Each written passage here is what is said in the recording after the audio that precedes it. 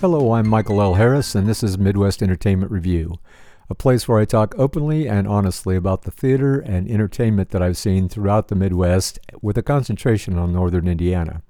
In this episode, I'll be reviewing the Wagon Wheel Theater's production of Always Patsy Cline and Elkhart Civic Theater's production of The Little Mermaid. It also occurred to me this week that since I'm reviewing these shows after they've occurred, though usually during the run of the show, it may be beneficial for me to share some of the many shows that I'll be attending over the next few months. This should also be helpful since many of the shows that I see, particularly the concerts and festivals, are 1- and 2-night events. And while some musicians are doing shows at other places throughout the Midwest, it's always best to get tickets as far in advance as possible. If you have access to pre-sale tickets, that's even better. Seats are often sold out, particularly for the bigger shows, before they even go on sale for the public. Often you can get advance access through credit card perks or by being a member of a particular artist's mailing list or fan club. I'm on many artists' and venues' email lists, as well as those of Bands in Town, StageIt, and Ticketmaster. This allows me advance notice of upcoming shows. One of my favorite high-energy artists is American Idol Season 10 winner Scotty McCreery. Scotty puts on an excellent high-energy show. Spoiler alert, when he leaves the stage briefly halfway through the show, he will likely reappear at the rear of the auditorium, and if you happen to have aisle seats on one of the main aisles, you can easily high-five him on his way back to the stage. Or at least you could in pre-COVID days, but it's worth knowing when you purchase tickets that the possibility is there. Another thing I love about McCreery, in addition to his music of course, is that he generally holds an annual fan club-only concert in Nashville during the CMA Fest, which is usually in early June. The fan concert includes dinner, the concert, and a meet and greet at a very reasonable price.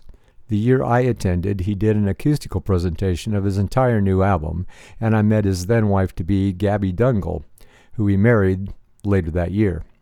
Fan club membership is just $20 a year, and in addition to having the opportunity to purchase fan concert tickets, you get advance notice of all of Scotty's upcoming dates, and the opportunity to request a fan meet and greet twice a year, and no extra charge. This means you can meet Scotty, just like those people who purchased the $100 meet and greet pass. You can get your picture taken with him, which you can later retrieve on the fan website, plus you get an autographed picture of him. If you really want to meet Scotty, it's the cheapest way to do it, other than hanging out in the parking lot for hours after the show, hoping to catch him on his way to the bus, which I've done. I've done both, actually, several times.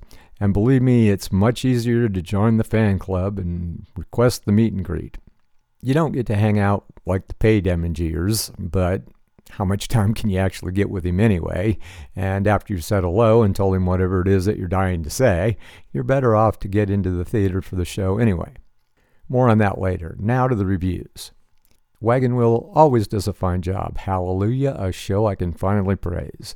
The actors were fabulous, and my only faults with the production were technical and logistical, but I'm very happy to see that Wagon Wheel has put forth extraordinary efforts to keep the stage lights on and keep people safe, if only one time this season. The 2020 season, however, had to be moved back to 2021. There are, however, several upcoming concerts at the venue, including Amy Grant and the Mercy Beatles, pushed back from earlier dates. The Mercy Beatles put on a great show, unlike my experience with Salute to the Stars and Shipshawana, although they are considerably older than George, John, Paul, and Ringo were when they first performed the iconic melodies that the Mercy Beatles perform. Still, it's a fun show, and they definitely can sing on tune. Best of all, they actually sound like the Beatles. The Center Street Community Theater will also be doing Clue on stage at the Wagon Wheel in September. Kira Lace Hawkins has a wonderful voice, and although her inflections were not exactly those of Patsy Cline, she can sing, and the songs themselves take you way down memory lane. Unfortunately, the show book itself does little for Patsy other than place her on stage to sing her catalog of hits. The story actually revolves around a meeting that Cline had with Louise Sager, possibly her biggest fan. Though their encounter was a one-night stand, their friendship continued until Cline was tragically killed in a plane accident several months later. Despite the brief meeting, Cline wrote frequent letters to Sager and signed them Always Patsy Cline, hence the title of the show. Seeger, played by Jennifer Dow, is definitely the lifeblood of the show. She's that boisterous anything-goes character who will ask anyone anything and doesn't take no for an answer, but she's just so lovable you can't say no anyway. Her numbers with Klein and antics about her car and her skin-tight pants are hysterical. She's the perfect balance to Klein's very reserved, even bland at times, online presence. Now, that's not to say that Hawkins was not good at her role. She was, exceptionally good. The script called for her to be very monotone, but the energy in the show came when she played off of Seeger. The show's being performed outdoors at the Wagon Wheel parking lot. Actors perform predominantly under a tent, which creates some issues for getting a good feel of the performance. It really would have been more effective without the tent. Lights did not seem to help a great deal. Sound was good for the most part, and there was, now hear this Blue Gate and Round Barn, a live orchestra. Ticket prices are very reasonable, and the show runs through the weekend of August 23rd. The show is a straight hour and a half, no intermissions. Water is available for purchase, there are outdoor restrooms, security is provided, and COVID protocols are in place.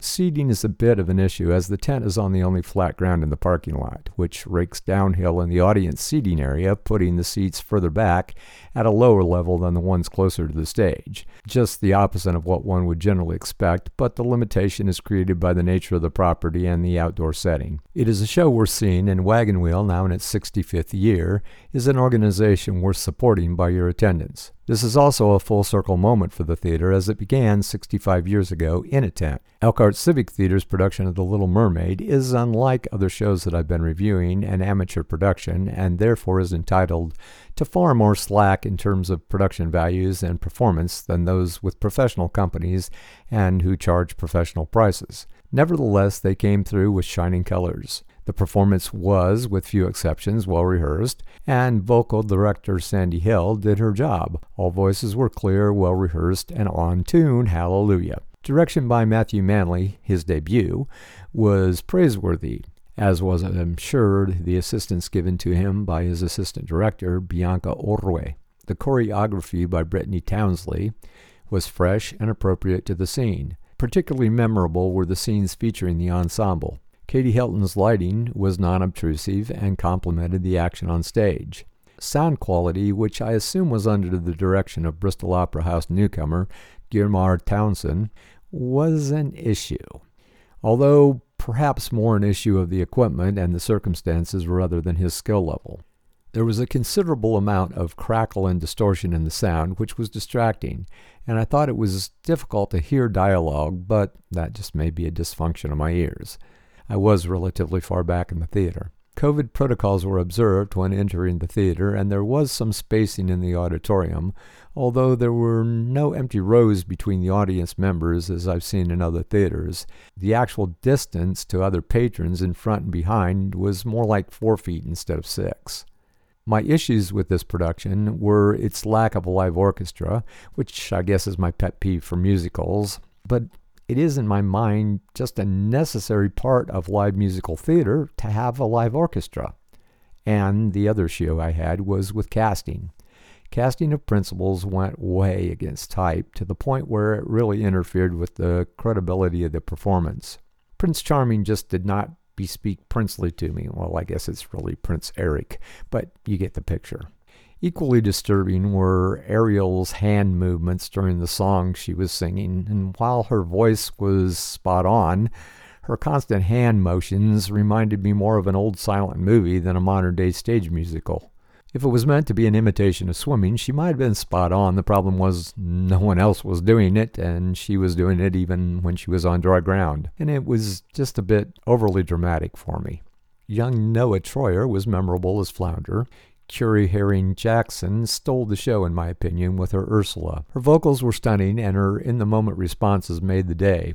Not far behind her, however, were her two menacing green eel minions, Floutsome and Jetsome, played by Rebecca and Jennifer Verteramo. Additional noteworthy performances included Eddie Bell as Scuttle, Ariel's seagull friend. His dance number, along with his other seagull ensemble, was another memorable highlight of the show, and frankly just funny. Also noteworthy were Ariel's sisters, played by Elizabeth Carrier, Cadence Lee, Genevieve Carreño, Michelle Miller, Libby Eichhorn, and Kayla Key. Chef Louis was so far over the top that somehow on the way back down he was funny. Elkhart Civic's The Little Mermaid runs through August 9th and is well worth seeing. ECT is another organization worth your support. The next production, Silent Sky, opens in October. Additionally, ECT has a wonderful Readers Theater series, which they've been doing for the last few years on a bi-monthly basis. These productions are well worth seeing and they're cheap, $10 a show. The location of the next reading is still undecided. Prior to the COVID outbreak, they were held regularly at the Unitarian Universalist Church on Garden Street in Elkhart. If protocols allow, they will presumably resume at that location. Check Elkhart Civic's website for updates. Incidentally, Silent Sky, their next production, was originally done as an ECT Readers Theater production several years ago. And now for a few upcoming events. Irish/bluegrass band Scatheon has been doing regular online concerts on their Facebook page during the shutdown. Check their Facebook page for their next event. UK acting coach Ross Grant continues to offer free and paid online screening training events. Midwest Film Festival resumes its regular screenings of independent features and shorts with a female filmmakers shorts night on August 26th at the Chi-Town Movies, a new drive-in theater in Chicago. The screenings begin at 7 p.m. Check on the Midwest Film Festival's website for tickets and additional details. Midwest Film Festival is a great place to learn about film production, see great independent films, and network with other filmmakers. Scotty McCreery, who I mentioned earlier, will be doing a virtual concert from the Ryman Auditorium in Nashville, Tennessee on September 4th. This is a pay-per-view event, and tickets are only $10. They go on sale on Monday the 10th at 10 a.m. Central and are available at Ryman.com. Round Barn Theater's production of Into the Woods opens on the 20th of August at the Barns at Napanee. Porchlight Theater in Chicago is sponsoring a 3-day online event starting on August 21st. It begins at 8 p.m. It's also free but requires registration, and among the great artists in its lineup are theater legend Joel Grey. Honeywell Center of Wabash, Indiana is sponsoring a free online concert on August 25th. Events in Syracuse continue at Oakwood Resort August 26th as they begin a centennial commemoration of women's suffrage at 6 p.m. Sundance Collabs has a film editing workshop online on August 27th, and North Webster's Free Music Concerts in the Park series continues on Friday evenings through Labor Day at the Dixie Park in North Webster. More on these events and others in future podcasts. If you have specific questions about area entertainment, or if you're a venue owner and would like me to review a specific show, you can contact me, Michael L. Harris, by email at sastunmedia@gmail.com. That's SASTUN media, all one word, @gmail.com. To help offset the cost of this production, we gladly accept tips and donations. Check out the information in our description for further details. Michael L. Harris is a proud member of SAG-AFTRA, and this podcast is produced under a SAG-AFTRA collective bargaining agreement. The opinions expressed herein are just that, opinions. They are the observations of Michael L. Harris at the time of production, not definitive and not intended to offend or demean any person, production, or venue mentioned herein, and they are subject to change. This production is the property of Sassoon Media and MLH LLC. Copyright 2020, all rights reserved.